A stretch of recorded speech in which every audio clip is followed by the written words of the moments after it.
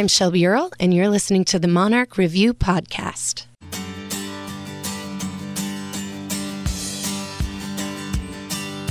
Hey, pretty baby, are you ready for me? Yeah, it's your good rockin' daddy down from Tennessee. I'm just that off from about San Antonio with the radio blasting and the bird dog on.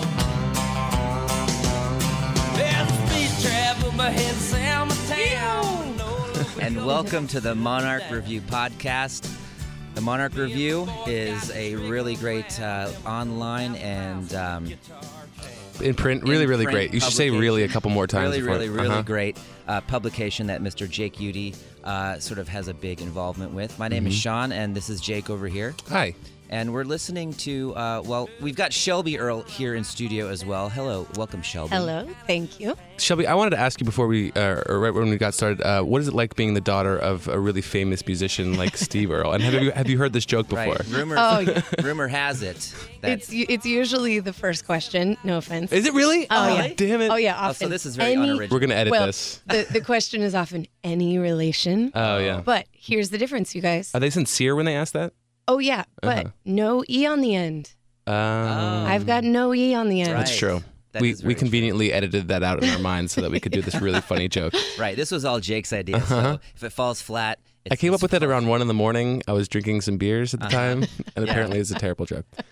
But, it's one of these things where, like, part of me would love to be related to Steve and Justin. The other part of me is like, thank God.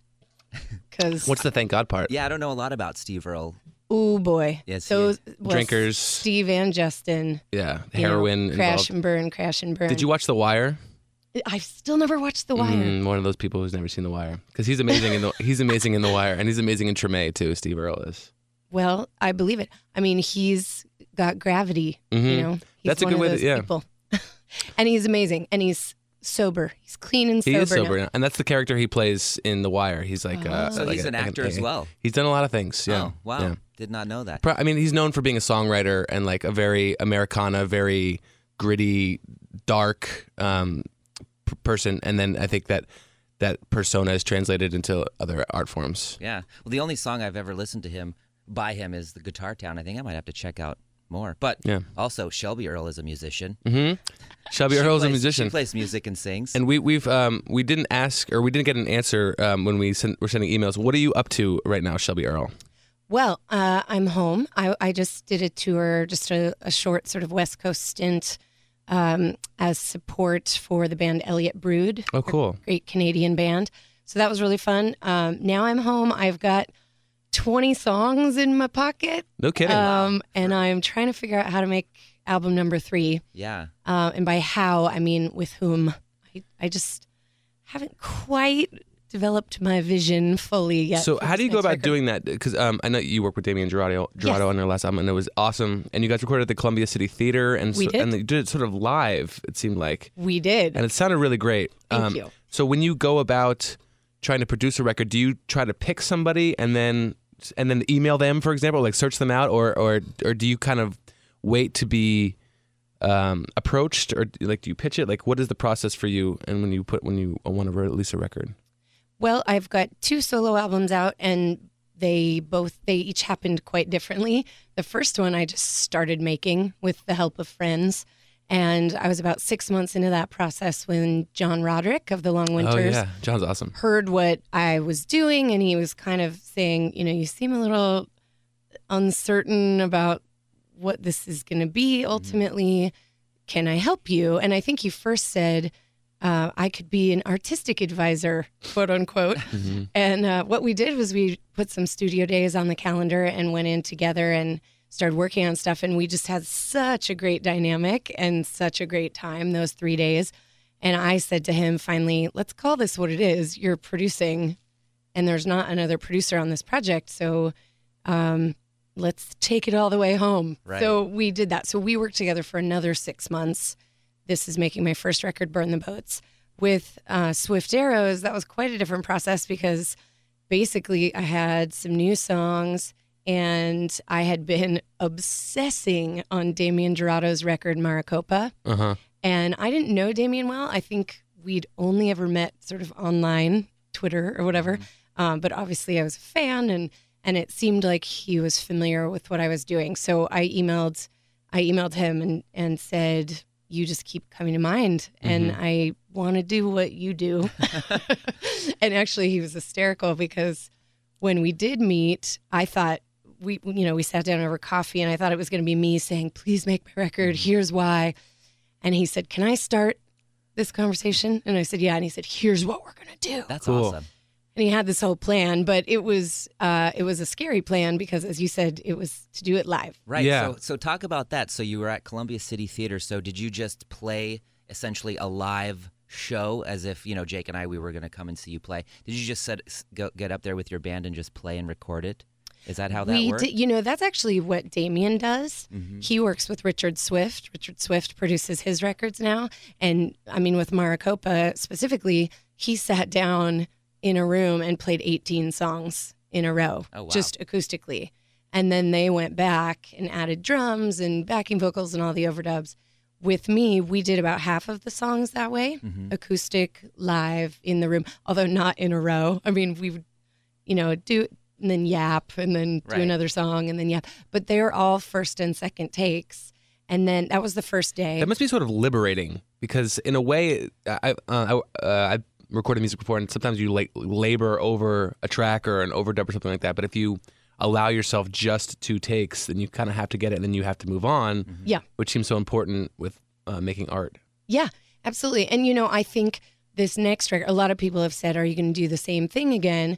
And, I learned a lot. There's a lot of that model that I'll carry forward because you definitely get an energy that it's hard to get if you've spent 2 weeks layering and tracking something and redoing. And, at the same time, I sometimes feel like my best take is my third or fourth one. Right. And so there were a few times where I went, okay, I'm just going to trust you, man. And I do trust him. And I had such a wonderful time working with him. But, a couple songs where I'm like, oh, even now I wish I Really? could. Oh, really? But, it's so cool because it truly is a moment in time. Yeah. That record. So what we did, the first day we did all the acoustic versions or half the songs acoustic. Second day the band came in and we did what you were describing. So live in the room, vocals also in the room. They just had me way up on the balcony in Columbia City Theater, and the rest of the band was down and sort of tucked. But it's crazy then when you go to mix a record because there's no taking anything out. We're all in each other's microphones, and it's done and done. So do you like how the record turned out ultimately? You said there's a couple of songs where you're kind of like wish a few things may have been differently recorded, but yeah, I love it, and it feels adventuresome. It's a great record. Thank you, Yeah, thank really you very great much. we'll have to play some of it since we haven't played any of her music yet. Yeah, only Steve Earl. It is interesting though because I slaved over Burn the Boats, and that was one where we tried and retried, and I sang things at different studios and did, I'm over and over. I'm interested in that difference, like the idea of being a writer, let's say, and being very laborious and like painstaking and like arching over this work and really wanted to, it's my passion, it's my craft, it's my love. Yeah. Versus a lot of people who just want to have just want to have fun, but not toss it off exactly, but put it out there in the world, out of themselves, and then move on, and that's it. The way you're describing how you produce your second album. As an artist myself, as a writer and as a musician, I'm very interested in those two dynamics, because you hear about authors who I used to be a dancer in a ballet, and I just wrote a book about making food, and she or he is not a very famous or well-known dancer, but the book is the #1 bestseller, and it seems like it comes from a different place. Yeah. That's not such a laborious place. And so I'm wondering how you feel about that as someone who is a songwriter, an excellent songwriter, and Thank you. And seems to have a lot of craft and a lot of there's a lot of work that goes into what you produce, and it seems edited quite a bit in your own mind before you put it out. It seems like you're very concise, and you have very language that does a lot of stuff, especially in the verses. Yeah. In the songwriting. Well, thank you. And Damien, that's his philosophy leans more toward. He said to me, "I don't want to hear the songs before we get in the studio," and I was like, "What? but I want your help with pre-production. I want you to tell me that they're good, essentially, Right. Yeah, you know? totally. And he said, no way. This is your art. You better show up ready to go. And that was such a great challenge. Like, don't be lazy. Just assume we'll fix it later, or if it doesn't work, fine. And that's not to take experimentation out of the studio part of it, because we still did play around a lot. But he was like, these are your songs, so you better love them. You better feel good about them. And so then if you're approaching it that way, then why not sort of, unhinge it a little bit and just throw it out there. Damien is very chill. I mean, he just finished his 12th record this week, in a week. Because he's like, well, this is what I just made. Bloop. Yeah. I wonder how long it took him to get comfortable with that process, because I'm sure he went through all of the troubleshooting and the painstaking writing process early in his career. And then he probably at some point he was just like, this is what works. This is how I get the art out of me. And then whatever happens with the work happens. Well, he said to me in the studio, he said, listen, it's taken me 10 records to figure out how to make a good record. Please let me save you some time. That's awesome. I remember chatting Which with I him. appreciate. And he talked about like this great AM radio quality that he likes to put on his music, which I really like, because I have that. I appreciate that aesthetic as a listener too. Yeah. Like the sort of stripped down, a little bit grainy, a little bit like breaking up. And you know where it's the best, right? Vinyl. Yes. We got. You have a nice pink vinyl for your Swift Arrows I record, do. right? I do, but the crazy thing was we did that 6 months later. I released that 6 months after I released the CD and digital. And it was so funny because I got the test pressing of the vinyl back and, went to listen to it, make sure it was okay. And I went, oh my gosh, this sounds amazing. And my bandmate Eric was like, yeah, that's the point. I'm like, vinyl. It's not compressed. No, but this sounds unbelievable. And Eric's like, yeah, Shelby, that's why you do this. That's the whole point. But it sounds exactly like you're saying, like the production style that we used is meant to be listened to on vinyl, because live in the room, and, all the verb is natural verb in the room. And that's how all those old records were made. And so it's very exciting to hear. It's fun. It's fun to watch it turn back into this vinyl production era. Like it seems like 20 years have gone by, and we sort of forgot about vinyl, and we focus more on tapes and CDs, and it seems to be coming back this type of quality. And even people are releasing stuff on cassettes again, which I really enjoy. Which you especially enjoy because you were the mixtape man. That is Really? true. Thank you, Jake. I have a question for you, and it's... Okay, we'll talk about that later. Sean is the king of mixtapes. Check out his Sean, I tattoo on his Yeah, arm I have a for tattoo great of a radio. mixtape. Oh my goodness. Yeah. I still make mixtapes. I mean, I've made a mix CD here and there because some friends don't have tape players, and then I get rid of them as friends. I don't have them as friends anymore. It's a goodbye mix It's CD. a goodbye mix. Yeah, it's a CeeLo, fuck you. Great song. Right? Yeah, because what brand of person would not have a tape player at this point? Right. I mean, I just found my girlfriend a cassette tape player at a Value Village in Redmond. I made her a mix, and I finally found her a boombox. It seems like you should give tape players to friends who don't have tape players that you want to make mix CDs, mixtapes for. That's what I did with Kimmy. Yeah. I gave her a cassette deck and a tape so she could listen Love to it. Adorable. But back to you, Shelby Earl. There's a quote on your Facebook page. Ann Powers wrote a really nice thing about you. And there's a bit of it that I wanted to read. I have a question. It says, I'm writing this note to ask you to listen to an album by a friend. Shelby Earl is a singer-songwriter with a sharp pen and a sumptuous voice who took a while to fully uncover her own talent. So what does she mean by that? To fully uncover your own talent. Where were you, as you were trying to sort of decide maybe, what am I going to be? Do I want to do this music thing? Do I want to work at EMP? You worked there for a while, right? Which is how I know Anne. Okay, so first off, I guess, who is Anne? Yes. And what does she mean by that? Well, Ann Powers is a super badass music journalist. She worked at the Village Voice for many years. LA Week. She was the music editor at the LA Weekly, or the LA Times, excuse me. There's a difference there. And is now, at NPR. So she's one of the music editors at NPR. And she's just a powerful, smart lady, but she lived in Seattle for many years, working at Experience Music Project as a curator, and I was there booking shows. So our teams worked very closely together because we would, curate, quote unquote, shows to go with the exhibits and vice versa. So I got to know her through those years. And at the time, I was in a band called The Hope, and I was the front person. That's in quotes. You guys can't see me. I was just the singer, in quotes. And my bandmate had and best friend still has a double master's in music theory and composition. So as you can imagine, she drove in terms of songwriting, and I just sang. Again, in quotes, no offense to the singers. But I really felt kind of boxed in there. And so Anne knew me through those years. And I didn't know if I could write. And then I also didn't feel like I had the opportunity because we were pretty involved in this band and, made a record and we're kind of going for it on that front. And so, we all have things that we imagine doing or think, gosh, I wish I could do that. But I probably can't. And for me, writing songs was one of those things. And so it wasn't until that band ended in 2007 that, and I'd always kind of played around on guitar, but not very seriously. That band ended and I just kind of stepped back and thought, well, maybe music was just something I did in my early years. Maybe that was that. And it was like as soon as I took that pressure off, the floodgates opened and I started writing, and I just thought like, I'll never even play this for anyone. This is just for me. Yeah.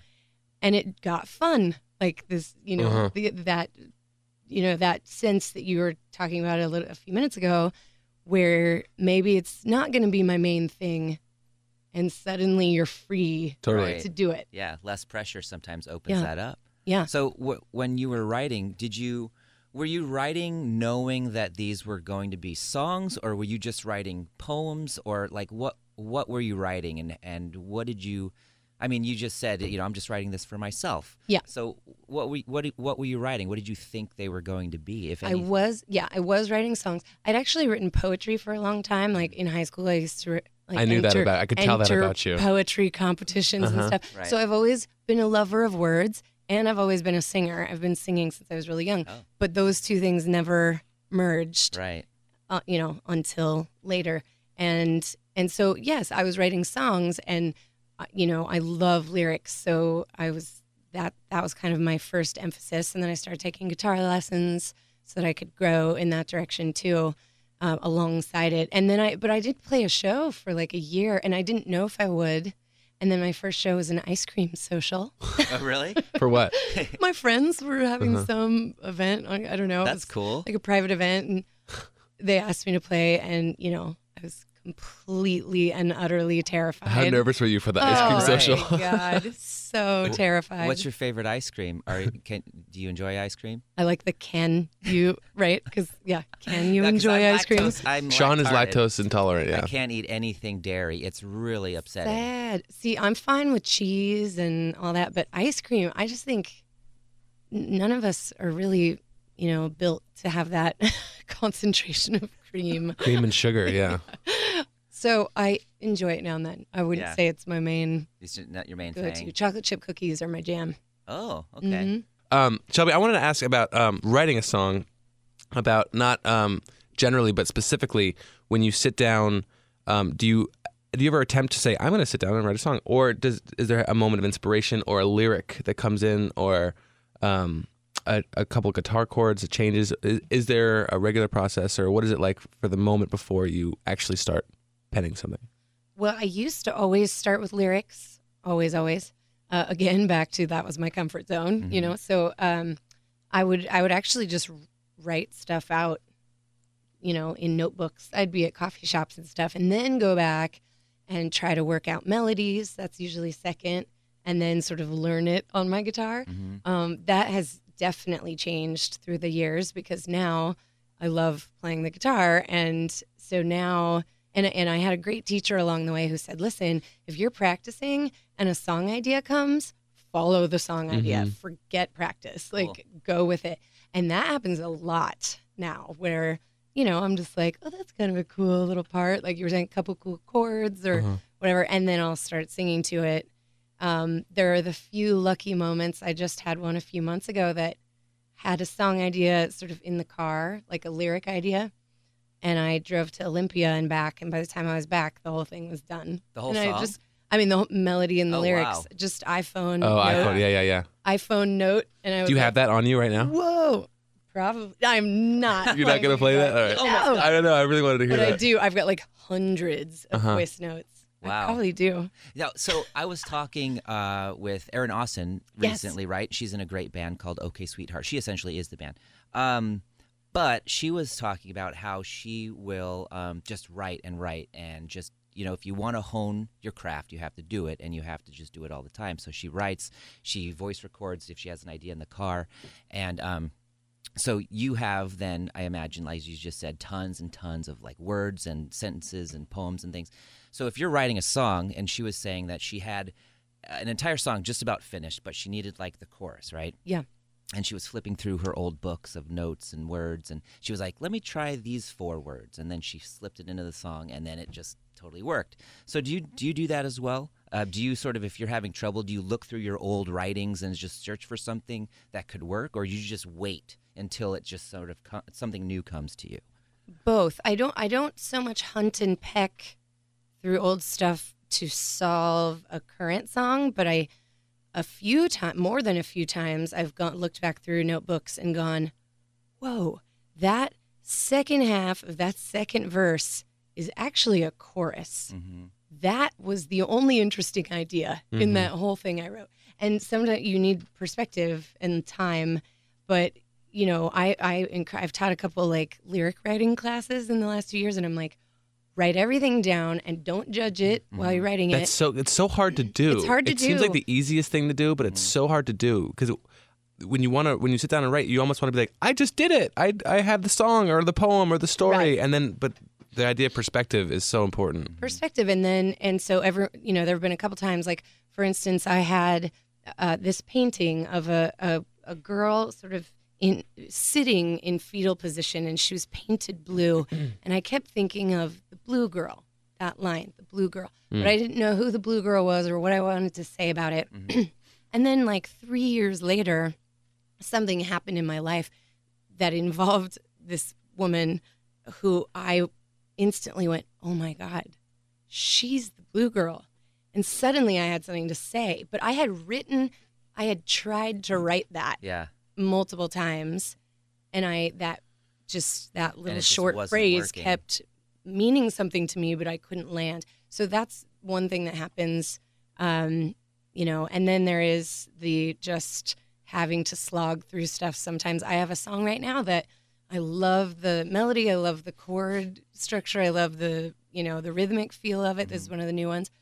And I just can't quite bring it home lyrically. And so I'm just being patient because I think it's worth something. That's the other thing. Sometimes you'll have an idea like, I believe this one is worth something, but it's just not there yet. That's got to be frustrating too. And you'd know this too, Jake. I mean, you write poetry, really good poetry, and really, really good. Really, really, really. I would like to see. Really good. Some sure, of that. I'll send you some. And listen to Any Glass Notes because that's a band that is still sort of around of yours, associated with. Jake has written all the lyrics for that record, and Rob Benson turns all of his poems into music. And I love Rob Benson. Yeah, and he's fantastic. He's done that model for a while. Hasn't he? That's sort of his thing, and it worked really well for us. Yeah, but I'm glad you know about him. That's awesome. That guy. Yeah. That's like the most talented dude in Seattle. Yeah, I mean, writing songs. Let's save that clip for him because he will love that. Truly, that guy's totally. bonkers. Yeah. I've been a fan of his, and I used to book him at EMP.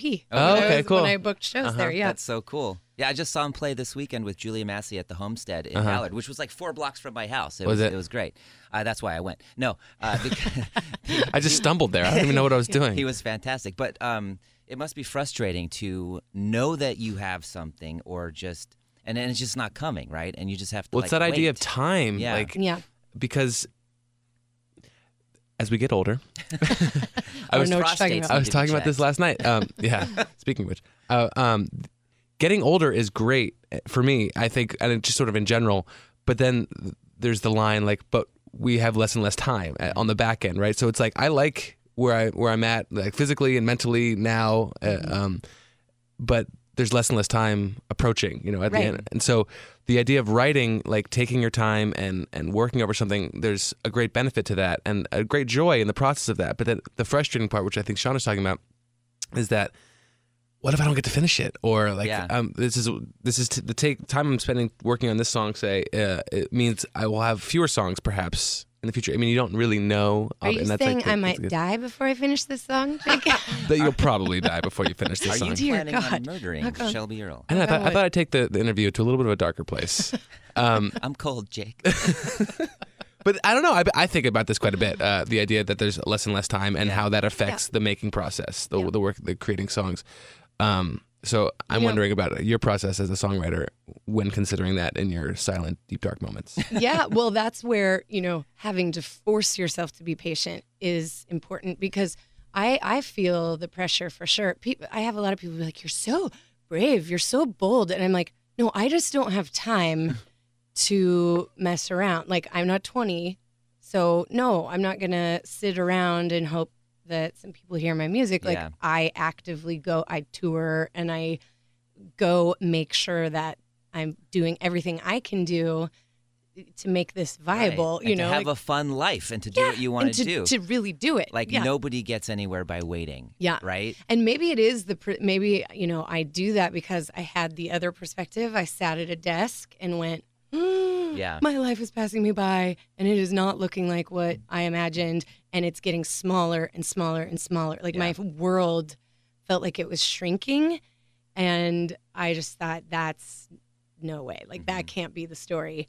So I actively try to make sure. How does it feel now? Does it still feel shrinking or does it feel expanding? Oh, it's expanding. Right. I mean, like it is the opposite of that. But, and there's nothing wrong with a desk job. I have friends who sometimes are like, hey, what's wrong with my job? I'm like, you know what? Nothing. As long as you feel good and you're still doing the things you're passionate about, maybe that's at work, maybe it's not. Those don't always have to line up. But I just felt like I was caving in, it was not cool. So I had to change it up. I think we should listen to a little bit of Shelby's music. I would love that. I want to play a song from Swift Arrows called Sea of Glass. All right. Does that sound okay? Yeah, do it.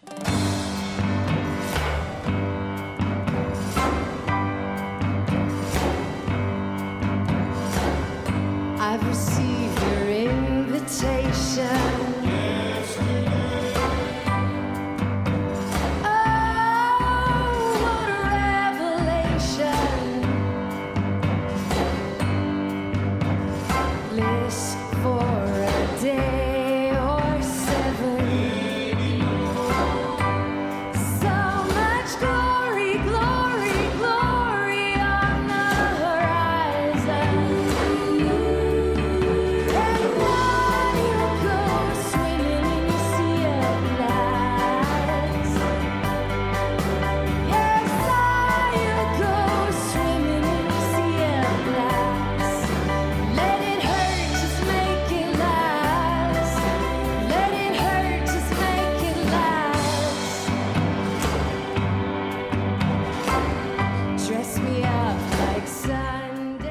I think it's amazing that you have such a great voice and such a great songwriting presence, and you thought that you wouldn't be able to do it, or that you probably felt that those muscles were weak and that you couldn't express yourself through music on your own. So good. This is why people who want to try it should try it. And, we all have stuff that happens through the years, people who maybe tell you you're not a thing. In my old band partnership, I had someone say to it, a mentor of mine say, I mean, this isn't a Beatles situation. It's not like this isn't like a John and Paul. John and Paul are like one person in this band. And literally he was like, there's a generative artist here and an interpretive artist. And like, what? I was the interpretive artist. How nurturing. I mean, but he had a very academic mind, and so he just sort of puts things in categories. And people feel comfortable doing that. They like separating, And they want to know, they want to tell you what you're good at. And, so I've had that a lot through the years. Like, you're a singer. Right. That's what you do. Please let me understand you that way. And then it is unnerving for people when you start to do other stuff. What was the best piece of advice you've gotten? Ooh, actually, my ex-boyfriend, Saul, said, you know how you do this, Shelby? You know how you be a songwriter for life? You never go away. You refuse to go away. That is good advice. Yeah, that really is. And it's so true because, I've had many moments over the last 5 years, which is how long I've been doing this full time now, where I'm like, oh man, maybe this is a sign, maybe things I'm not supposed to be. If you follow those moments of defeat, you're cooked. You've got to push through. Yeah. Or, even right now where I'm like, I don't know how to make this record. And it feels a little paralyzing. Well, who cares? I mean, I won't even remember having felt this way. You'll find a way. I'll find a way. And then when the record's made, this will have not mattered. This couple of months that feels like, I don't know what to do now. Yeah. So that advice was really great. And he's not even a songwriter, but he was right. What style do you think you want your new record to be in? Because in my head I'm like going through the Rolodex of like producers that I know. I'm like, not that. Please do. Yeah, I'm interested in to see like if I can match it up, but just in my own head. Of like, well, and there's a chance I might work with Damien again. There's a model that is being sort of discussed, but also he's crazy on the tour or on the road all the time on tour. So I don't know if we'll be able to make it line up, but. I mean, there's so many great people that's part of what has me paralyzed. I'm like, I don't know, I could do it that way. But what I imagine, well, I'll tell you right now who I went after. Now I feel like I can say it because I don't think it's we've gotten to know each other. Yeah, I mean, fine. this is the safe zone now. But now I don't think it's happening. So, I mean, I hope I'm not cursing it. But I tried to get Jeff Tweedy to produce it. Wow. And I really tried. Like, we got to the management. We got through the management. We got the demo to Tweedy. The management was digging all of it, and then now it's just been very quiet. Oh, wow. And so I there's heard still a possibility. Maybe. Yeah, and I mean maybe like someday. And the last thing I told them was I'll be on a plane tomorrow. If I don't care if it's a song, I will seriously get on a plane tomorrow. Yeah, if he has one day, I'm there. Have you thought about having like your songs being produced by multiple people? I mean, is that of interest to you? Absolutely. That's a definite possible model. For some reason, I have Eric Blood in mind, which I think would be totally different. Yeah. But would. We've discussed him actively. We being my bandmates and I. Yeah. I love that guy. Yeah, and Eric is a really sweet person. So respect his work. Yeah. I mean, yeah. Because in a way, like you have, I don't know, just to be quick about it, like a sort of a folk sensibility, and there's like the guitar and the acoustic guitar is sort of very present. Or at least on Swift Arrows. Yeah. But to subvert that sounds interesting. And I think he would have enough care to not be generic and sort of and toss it off in a way that was boilerplate, but that he would like take the time and like see like, well, where can we meet in the middle on this? I think you're absolutely right. And that's why we've talked about him is like, what if we got super sort of experimental with this? And I go back and forth because on the other hand, I had someone just say to me, someone I really trust who's kind of been an advisor through the years, and he heard a few of the demo songs and he said, they're really strong. You know what I want? Is someone who's not going to fill up all that space. Right. Like someone who will just get the best possible performance out of you. Well, what's interesting is, admittedly, I haven't heard your first album. I don't know why I haven't, okay. but I haven't. That's all right. So Swift Arrows almost feels like a debut to me. Sure. Especially working with Damien, and especially because all the songs are so strong. And there's that idea that for someone's second album, I know it's not your second one, but for someone's second album, you go in a very drastic change so that you show the extremes that you can do, and then so that your following albums can have a place in between. Yeah. I think of that, like people talk about the sophomore slump because the sophomore record isn't ever as good. So I think people have changed that model by going completely in the other direction of what the major release was. Right. So that you can have space in between. So that's one reason why Eric Blood. Well, here's the good news and the bad news about that, Jake. I don't have a million people who will be disappointed if I do something different. I don't want to hear you talk like that, Shelby. There's going to be a lot of people. I've got a couple of thousand people. No, I'm kidding. Well, ish. There's room. There's, a lot more ears to be interested. It's so, like, I don't know. When I first started playing music with Rob, this is about 4 or 5 years ago, of course I had like we're going to be famous. Like, we're going to have 1 million, whatever. And then as you do it, it's not like a lowering the bar, but it's just a realization that like there's like 10 people in the world who get that 1 million, whatever. And do you really want that? Like, right. Because a lot goes wrong. I mean, I just saw the Kurt Cobain documentary just as one example of someone whose life just completely goes to shit after he becomes famous.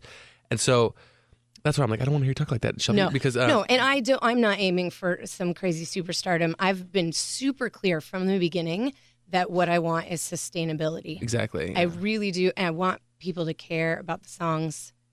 That's what I want. And I want to be able to do it forever. Like, I feel like I'm a lifer, you know? So each record has to build the operation, but it doesn't have to be a firestorm, you know? I mean, a firestorm would be a wild ride, but that's not the main focus. I just want to make good records. Burn the boats. That's something that your dad said, right? That's a quote that he sort of, it's a quote that means just risk everything. Yeah, right? my stepdad, well, he said it. And that's also the name of your first record. Right. So explain Burn the Boats and where that comes from. And Yes. Well, I was about probably 9 months into making the record. So, a few months into working with John, and ran out of money. And I was like, okay, whoa, this gets real very fast. And I called my parents, and this is one of those dark times that you have to push through. Were you thinking about death a lot at this time? Yeah. Great. So I called my mom and I said, maybe I've made a mistake. Like, I'll probably have to get a job. I don't know. She said, well, here's the thing. We're so proud of you, Shelby. And just the other day, someone asked how you were doing, and your stepdad looked at them and she said, Shelby's doing great. She pulled all the boats ashore and she burned them. wow. Ooh. And he was all fired. My mom was like, it was so cute. He was so proud. And I didn't know the reference, but the reference is to Cortez, who made his own army burn their ships once they pulled ashore so that they couldn't retreat from battle. Wow. Only going forward. Wow. It's so, I have goosebumps every time I talk about it. That's a great thing to have your dad or stepdad Yeah. say. Yeah. And Yeah. thankfully, all four of my parents have that same attitude. Yeah. They're anytime I kind of go and waver, they all say, no, It's no, so there's a important to way. have something There's like a that. way. It's a very poetic thing that he said too. Very. Oh, how's she doing? Oh, she pulled all of her boats to shore and she burned them. Right? Like, I know. did He's that got make a it in? poet's heart. yeah. Did that line make it into your anywhere in Burn the Boats on the record? So what happened was I that day wrote the song Burn the Boats, but the record was tracked. We were done tracking. We had already started mixing basically. And so I went over to my friend Reagan's. I don't know if you guys know Reagan Crow. He had a great band called Shim. They rocked. Oh, Shim. I've yeah. heard of Shim. Are they Rock still around? music, man. No, not well. I mean, they all still exist and not play the band. music, but the band is no more. And I went over to Reagan's just like garage studio, and we tracked an acoustic version of it. And I really only liked the very end. So the only thing that made it on Burn the Boats, the album, is the outro. And so I had never, it was total false advertising because I play the full song live all the time. And I had never released the full song until this year. I just released it, or 2014. We released the full version. The full song of Burn the Boats? Of Burn the Boats, yeah, on London Tone. London Tone Music did that 52 and 52 thing. I don't know if you guys got hip to that. Right, yeah, Yeah. totally. Amazing. Really, you guys, really that is amazing. Can we play her song, The Artist, as we finish up here? I put that song on a mix CD for my girlfriend. You did? Nice. How'd she take that? I She love loved you. it. You love you too.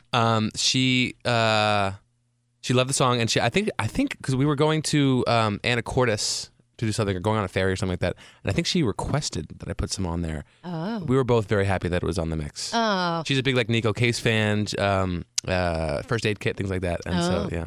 I have to tell you though, people always ask me who this is about. Mm-hmm. They think that there's some, sinister story, but it's about me. Mm. It's poking a little fun at myself. Oh.